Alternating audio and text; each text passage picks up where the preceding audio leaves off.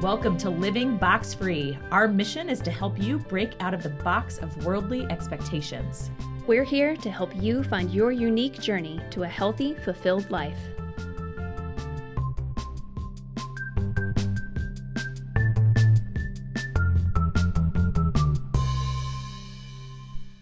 Welcome to Living Box Free. This is Becky Ford. And I'm Ashleen Seitz. And we are starting a new series called Who Dis? All about self-knowledge and self-discovery. But before we jump into that, we start every podcast with one question. What is on the rise for you this week, Ash?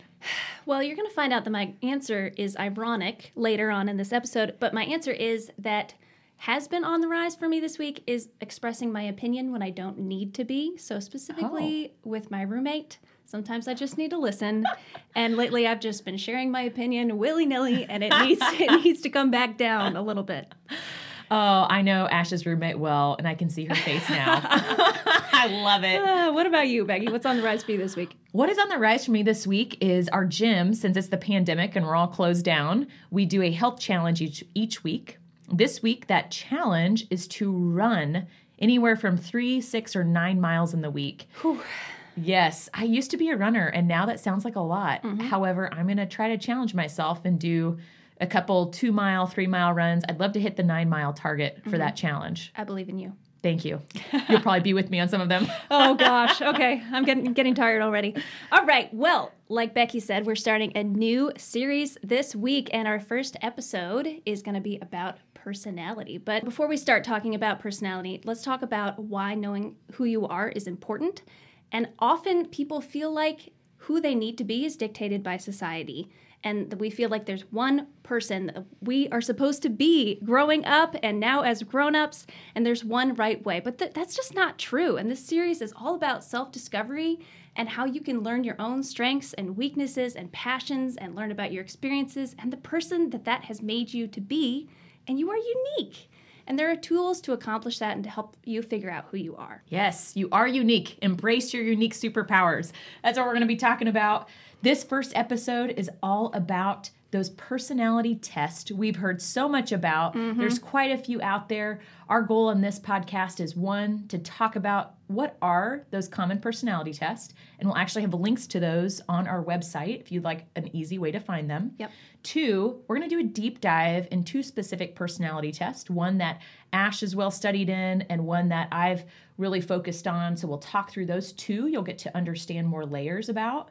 And finally, what do you do with them? How do you use these personality tests? Yeah, because you can take it and that's one thing, but then what? Yes, exactly. Absolutely. And before we jump into this array of personality tests, we want to stop. We want to take a moment to talk about some misconceptions and maybe even some fears that people have when they're presented with a test to take about themselves. Absolutely. So, Ash, tell us a little bit about what are some of those fears or misconceptions people have?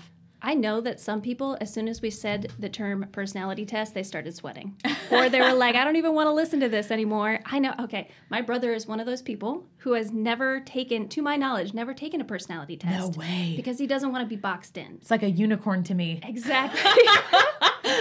Oh my gosh. They are rare, but they exist. They do exist. Yeah. And he might call me up after this and say, actually, I've taken one and it was terrible. But yeah, I know that there are people that feel like it's going to box them in and it's going to say things about them that they don't want to hear. And, you know, to some extent, that's true. We all have blind spots, and we're going to talk about that. We all have things that we don't know about ourselves. But first of all, no personality test can tell you who you are. Yeah. That's something that you get to discover for yourself. And if there are places where the personality test is wrong, you get to decide that. And that's okay. No personality test is perfect. We're all unique. It's really hard to fit all of our personality types into 9 types or 16 types or whatever. So everyone's unique. And second of all, these are just tools. They're just tools you can use to help you figure out what you want to change, who you want to be. And you can use them to identify blind spots, but you can also use them to identify strengths, which are good things. And that's something we're going to talk about in a minute. So don't be afraid. It's okay. Sometimes they're scary. I know that, but don't be afraid. Good PSA. Personality tests are useful and okay. All right, so let's move on and talk about some of the major personality tests. Yes. I think you know about a few. Tell us about a few, Becky. Just a few. It amazes me to hear your brother's never taken one. I'm like, oh, that is a unicorn. It's like a mystical creature. There are so many out there, and quite often, whether maybe it starts in high school now. For me, it started in college. In different classes, they actually had us take personality tests. Some common ones that you've probably heard of and perhaps already taken are Myers-Briggs, the Enneagram, we're going to talk a little bit more about, Strength Finders. I know that was the first one that was introduced to me in college, and I've probably taken it 7 or 8 times since then from different organizational groups that have given us a code. There's also DISC, super popular one. And then one that I really enjoy, it's not quite as popular, but it's called Insights Discovery. They're out of the UK. It's a little bit more expensive, but it's a really cool one to show you your conscious personality and your less conscious personality when you're not trying to be the best version of yourself. All of these, like you said, Ash, they're all different types of tools, and they're testing and probably asking questions that get to different layers of who you are and how you react based on your personality. So we've got these common personality tests you've heard of, maybe you've taken. Once again, we have hyperlinks to those tests on our website, so if you'd like to go and search them out, we've made it easy for you. We're going to jump into 2 of these specifically. One that Ash is going to talk about, the Enneagram, and then I will jump into Strength Finders, one that perhaps you've taken. We'll do a refresher on it, or maybe you've never taken it, and we'll talk about the benefits, the pros and cons of both of these 2 tools. Yeah. So first off, let's talk about the Enneagram, Ash. I know you are definitely an expert. You read the book before I did and inspired me to get the audiobook about the Enneagram, and then we went to a conference. Yeah. EdgeX, where we got to listen to the author of that book. Yes. Which was super cool. So I will pass it to you. You are the master of the Enneagram. Oh, yes, sure. Okay, well, first of all, I'm not certified in anything, but I have read a lot about it. And the first book I read was The Road Back to You by Ian Cron, and that's who we heard at EdgeX, and he was great. All right, so let's talk about the Enneagram. Often people get a little freaked out about it because the symbol that represents the different types, there are 9 types, and for some reason people think it looks like a pentagram. I don't see it, but okay, sure. So I think people get a little freaked out about that. But basically, it's just the 9 types arranged around a circle, and it connects to different numbers. And the reason they chose numbers is because they feel like, words and letters have kind of a value in our brains, like you think A is better than B, and so they didn't want to do that, so they chose numbers to represent is better than types. Becky. Exactly. Man. Well, we know that's true. Come on now. Yep. Okay, so there are 9 types. I'll go through the 9 types real quick. So 1 is the reformer, 2 is the helper, 3 is the achiever, 4 is the individualist. I'm going super fast. 5 is, oh no. The enthusiast? Nope, that's 7. The investigator, that's right. See, my friends who are 5s, I don't think of them as investigators, so I always get a little thrown off by that one.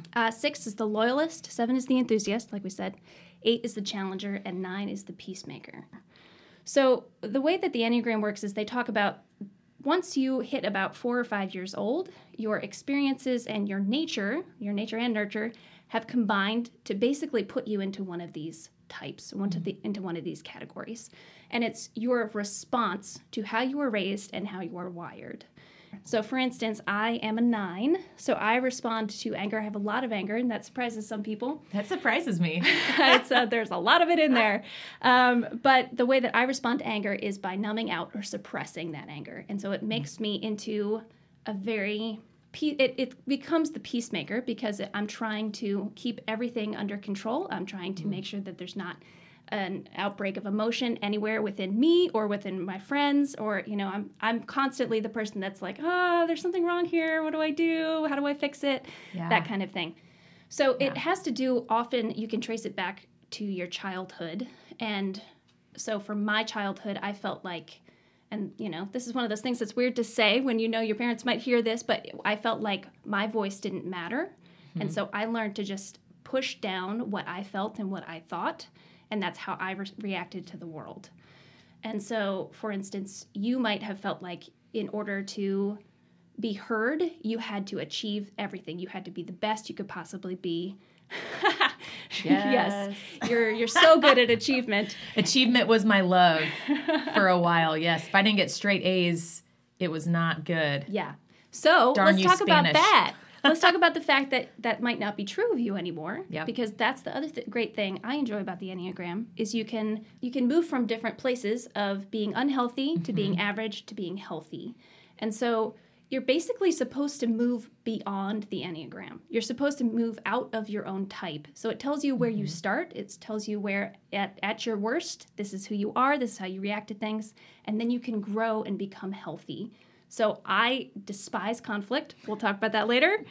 But my goal is to move into a place where I am comfortable in conflict, knowing that I might feel uncomfortable and I might have negative emotions and I might have to express those, but that is okay. Yes. What I love about conflict is it gets such a bad rap. But even like high functioning teams without conflict, you're not a high functioning team, or even friendships or marriage. If you love each other and respect each other, conflict is a good thing to share how you feel and what you're thinking to truly be able to understand one another. Yes. Watched a movie last night called Hit and Run with Dax Shepard and Kristen Bell. And Kristen Bell's character plays a girl who has her doctorate in conflict resolution. Ooh. And then Dax Shepard turns out to be a criminal. And so there's constant conflict resolution throughout the entire movie. It's not the greatest movie. I'm not necessarily recommending it, but it was really funny to watch. Yeah. Anyway, side note. So what do you feel like has helped you to become more comfortable with conflict? I think recognizing that is a thing. I mean, sometimes when you read these things, I mean, we talked about this, when you read these things, you're like, oh, crap, that's me. You know, I do avoid conflict. I do set aside how I'm feeling. I do ignore problems because I don't want the discomfort or the fear of losing connection with someone. Like if I bring up something with you that is not good, I'm afraid you're going to be like, well, it's easier just not to be friends with you. So see ya, you know? Yeah. And that I have to work through that. And so understanding that is true and that's how I function, that's my natural state, but that I don't have to be stuck in that. Yes. And when you see what a healthy person looks like, that really it encourages me to keep working on it and to keep moving forward. Yeah. You can be in that healthy state, but it's always an intentional focus and being aware of yourself to do that. And it's a process. I mean, so I'm saying it's hard for me to speak up and voice my opinion, and I'm getting better at it. And I'm getting better at it to the point where now, like I said at the very beginning, I'm sometimes saying my opinion too much. And so it's a process. You just have to figure out, where healthy is for you. Yeah, it helped me realize so much more. I hadn't taken a personality test that talks so much about your childhood and how you were nurtured and the impact of that, which I really appreciate. Absolutely. And you can take the test. I think this is one of the ones where, because there are only 9 types, you can just read through and say, you know what, this is the one that relates to me the most. And there's going to be parts of every single one that you can relate to, but it's the one that you relate to the most. Yes. So to close the Enneagram. Yes. How does someone know that's the test for them to take? Oh, man. You ask really good questions, Becky. I'm sorry, I didn't write that one down. Okay. I think I would say if you want to know more about why you do the things you do, so for me, it's about, okay, why do I try to numb out? Why, when I'm feeling anxious or when I'm feeling angry, do I immediately want to sit down and eat a whole bunch of food and watch Netflix? Like, why do I do that? If you want to understand why, that's the test for you. Great. Cool. All right, so enough about the Enneagram, even though I could go on all day. Tell us about StrengthsFinder. Yes. Well, one of my strengths is positivity, which is probably why I love StrengthsFinder, because it's a very positive test. Yes. This assessment has been out for quite some time, and they actually have added different strengths or themes to it. So the definition the headline of StrengthsFinder is the importance of focusing on growing your strengths and putting energy into improving and leveraging your strengths versus just looking at your weaknesses, which traditionally a lot of personality tests, that's what they've been focused on, is here's where you need to improve. Yeah. The StrengthsFinder also defines, when we talk about a strength, what makes a strength. There's 3 components. It's knowledge, skill, and talent. Okay. 50% of what you need to have a strength is, what would you guess? Knowledge, skill, or talent? What's talent. 50%? Gosh, you're so smart, Ash. I am so smart. It's almost like I've read the book and just pulled it up from the back of my mind somewhere. So 50% of what you need for it to become a strength is talent. So when you take this assessment, and it says this in the book, it's actually truly assessing what are your natural talents, knowing that you cannot create a talent. It's fixed. But you can adjust learning a skill or gaining knowledge. You can read, you can learn. When it comes to a skill, you can practice. Ash and I have been practicing handstand walks for years now. You can ask us later how that's going.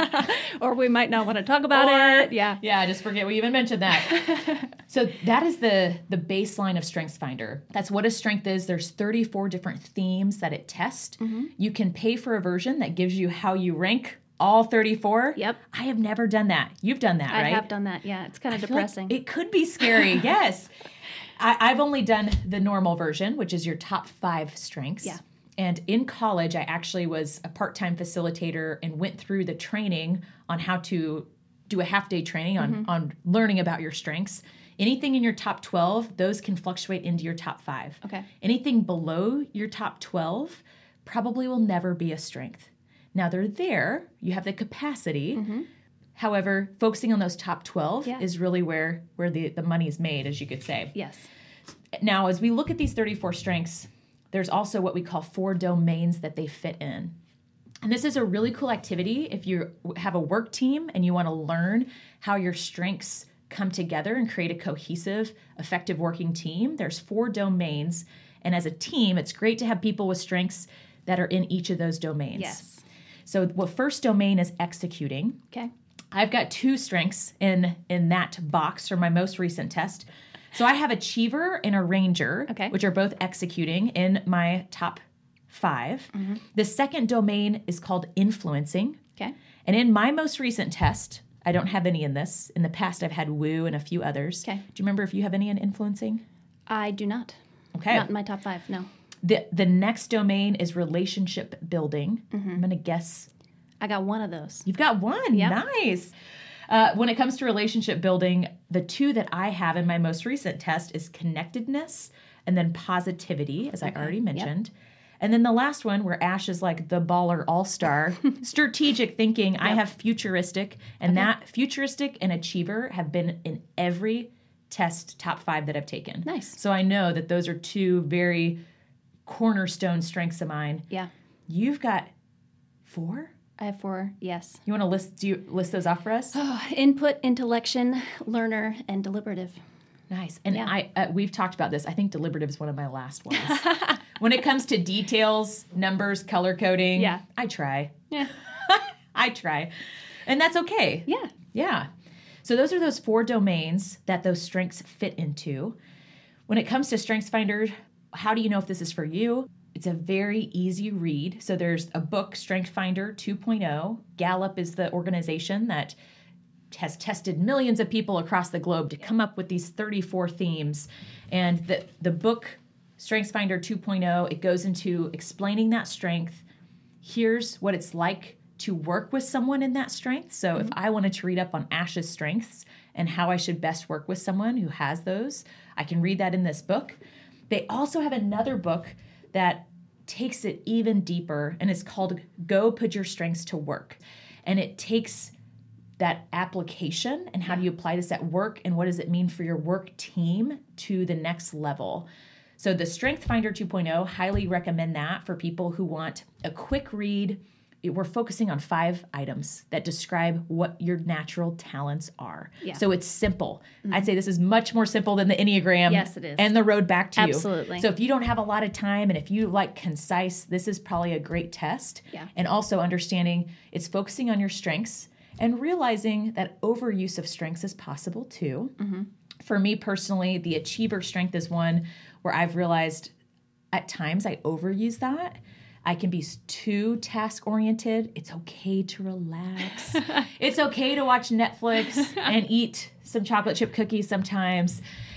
So it does mention that as well. So we talk about focusing on your strengths, but realizing they can be overused and how do you have them in a healthy state. Yeah, makes sense. The other book, Putting Them to Work at That Workplace, I recommend that mostly for teams. I think for you in the workplace, it helps you create, it has templates in that book for an application, how do I grow and leverage my strengths in the workplace, but a lot of good stuff that I would recommend sharing with your teammate. If you do a retreat with your team, that would be the book I would recommend. And it's easy to remember as you go through that with your team. 5 is still more than 3. 3 is what the brain remembers easiest. Yeah. But it's five things about each person. And I know some organizations even have placards by your cubicle that have your name and here's your 5 strengths. So you can keep that in mind when you're working with people. Yeah.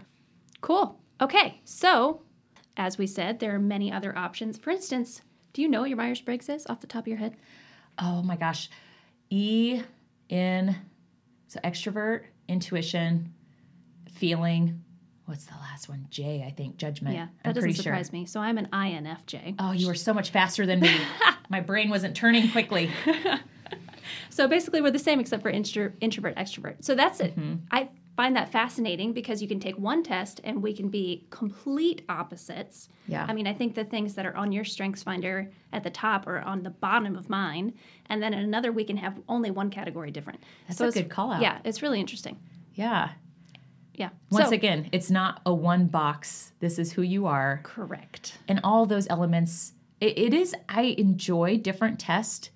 Obviously, I wouldn't recommend hopping through a bunch of them all at once, but different tests can definitely articulate different ways that you come across who you are, whether it's at work, at home, your strengths, your weaknesses, all of that. Yeah. So we've talked about 2 different options we've used. How do we apply these? So you take the test, you get the results, then what? Yes, the worst thing you can do is pay for a test and not do anything with it. Yeah. All about actually doing something to apply and improve here. So we've got four steps that we'll share with you.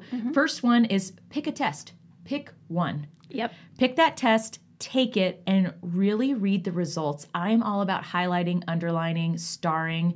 Highlight what you totally agree with. You're like, oh my gosh, they know me. How'd they write that? And then maybe make a mark next to anything where you're questioning, is that really me? And you need to follow up on. So first, pick a test, take it. What are those key takeaways for you? Make some notes. The second step is identifying blind spots. My husband, I mentioned, I have made him take multiple personality tests. One of them, I had him read it, and he did the steps, underline what stood out to him, circle anything that he didn't agree with. Yeah. And we went to dinner. Went to Longhorn Steakhouse because we're so fancy. Oh, excellent. Free bread? What? Went to Longhorn's, and I'll never forget. He was going through those items that he circled, that he was like, I don't agree with this. Yeah. And I would then talk through examples of, oh my gosh, that is so true. Do you remember that one time when we were here on vacation and you reacted this way? Yeah. And so as we talked through that, most of the things he'd circled were blind spots. Okay. That he did not realize that he was coming off that way, or his perspective was just very different than mine. And there was a few that, yes, we both said, okay, that's probably not really you. No personality test is 100%. Right. But the majority of them, as we talked through them at that delicious Longhorn Steakhouse dinner, he identified those as blind spots, and it was very eye-opening. And it is so important when you do go to someone you trust that knows you well. Yeah. You need to feel safe, and you need to make sure the other person you're asking feedback from is in that respectful relationship with you, where you can have really good dialogue about some of those areas that you don't recognize, that are blind spots, that's the richness of these personality tests, is discovering those blind spots. Yeah. For me, one of the blind spots I discovered in StrengthsFinder, as I mentioned, Achiever, I love my to-do list. And it talks in the book StrengthsFinder 2.0 how you get easily bored in meetings that you don't feel like have enough purpose for you. Yeah. And I've noticed that, and I am trying to be so much better about, I don't always know my faces, but I've had my teammates say, Becky, I could tell you were not paying attention. Or Becky, I could tell you were working on something else than what we were talking about. And so I am really trying. That's a blind spot that I've been told, and I now know, okay, my coworkers can read me really better than I can read myself. Yeah. I need to be more present in the moment in those meetings, take notes about the meeting, or maybe even help facilitate what are the key outcomes we need to get to here. Yeah. Any blind spots you've discovered through the Enneagram? Oh, several. Yes. I think in reading what a healthy 9 looks like, the realization that I have to experience my emotions and process them. So as a 9, I tend to feel like emotions are uncomfortable, any strong emotions, really, even positive ones, because they can upset the balance of what I'm feeling, and I want to maintain some balance. And I've realized that I wasn't experiencing my emotions. And I think that has come both through the Enneagram and other people saying that, saying, okay, well, tell me how you actually feel about this. Or, you seem angry. Are you angry? And I'm like, oh, wow. Yeah, I'm angry. Hadn't even, didn't think you could tell. Thought I was stuffing it down there. Aww. So, realizing I need to process those and I need to sit in those. And I still struggle with that. I think last time or a couple counseling sessions ago, my counselor said, okay, well, why don't you set a timer for 60 seconds and tell yourself you're going to sit in your emotion for 60 seconds. And I was like, oh man, it felt like she was treating me like a toddler. First of all, but I also needed it, and it's kind of embarrassing when you're like, oh man, I need someone to tell me to sit in this emotion, anger, frustration, embarrassment, whatever it is, sit in it for 60 seconds and then you can move on. So that's one of the blind spots that has been pointed out over the course of several years. Yes. Yeah. So we've talked about step 1, pick a test, take it, analyze the results. Step 2, identify those blind spots. Go to someone who you trust, you feel safe with, and you can have a healthy dialogue, knowing that feedback is a gift. This is a good thing. So step 3 is around picking 2 to 3 things that you can really focus on. Mm-hmm. Ash, you want to tell us a little bit about that? I do want to tell you a little bit about that. So if you pick more than 2 or 3 things, you're going to get overwhelmed. That's really just the basic principle here. If you pick 6 things, you're going to get frustrated. You're going to feel like you're trying to change your whole life, and that's not the point. You want to move toward being a healthier version of you. You want to move toward being who you want to be. And so pick 2 to 3 things and stick with them. I mean, that's hard. Yeah. Especially if it's something, a big concept like patience or having more focus at work and, not zoning out or not working on other things. And it's hard to do, but if you can make little actionable steps of, okay, this is what patience looks like in my life, and pick 2 to 3 things, then it makes it a lot easier, and try to stick with it. So identify those 2 to 3 items. What can you focus on? Where do you want to grow? And the final tip that we have for you to put this into play in your life is creating a to-be list. Yeah. And I was telling Ash before this podcast, so much of leadership is learning from other leaders. Yes. And there is a leader at my organization, and he shared this concept with me. He has, instead of a to-do list, which as an achiever in StrengthsFinder, I love to-do lists. So he has a different type of list. I'm like, tell me more. More lists? More lists. Yes, please. Yes. Is it Christmas? And so he has a list called a to-be list. Uh-huh. And he has that list in his office, and every month he revisits it and he updates it. Mm-hmm. And that to-be list is, who does he want to be? So for example, one of the items I have on my to-be list is to be someone who gives more affirmation. I am very task-oriented a lot of the times. Yeah. And I'm good at, when we're in a CrossFit workout, saying, oh, awesome job, way to connect those pull-ups. You did so good. However, in the workplace, and especially working on gym stuff with my spouse, I don't do the best job of giving affirmation. I am check the box, move on. Yeah. And it hit me one day when my husband Tristan said, oh, Becky, I just feel like nothing I do is good enough. And I was like, what are you talking about? It's great. Like, I don't understand. And it was this gap of my achiever strength overplaying and me not stopping and being someone who showed appreciation and affirmation to those I work with. And so my to-be list is, I want to be someone who is known for celebrating even the small wins, not just the big wins, and those tasks with those people that I work with. Yeah, that's really great, because it gives you something to focus on for the future, but it's also pretty concrete. Yes. Because you can work that out into small steps. Yes. That's really great. I do a month. That's my goal, is revisit it every month, because if you practice it enough on a daily basis in a month, hopefully it becomes a part of who you are and how you're leveraging your personality in a more positive way. And hopefully you can update that list. Yeah. So what's the next thing? Maybe you're focusing on 2 each month. One of them maybe stays on that list, but there's a new one perhaps that can come on, rise up since you accomplish the other. Yeah, absolutely. All right, well, we need to wrap up, even though I know we could talk about this for a very, very, very long time, but we need to wrap up. So join us next time for talking about superhero creeds, what that is, and how to be your best self. Thanks for joining us. Thanks for joining us on Living Box Free, put on by On the Rise Group. You can learn more about our services at ontherisegroup.com. Also follow us on social media, Instagram and Facebook at On the Rise Group. We hope you'll tune in next time for more helpful content.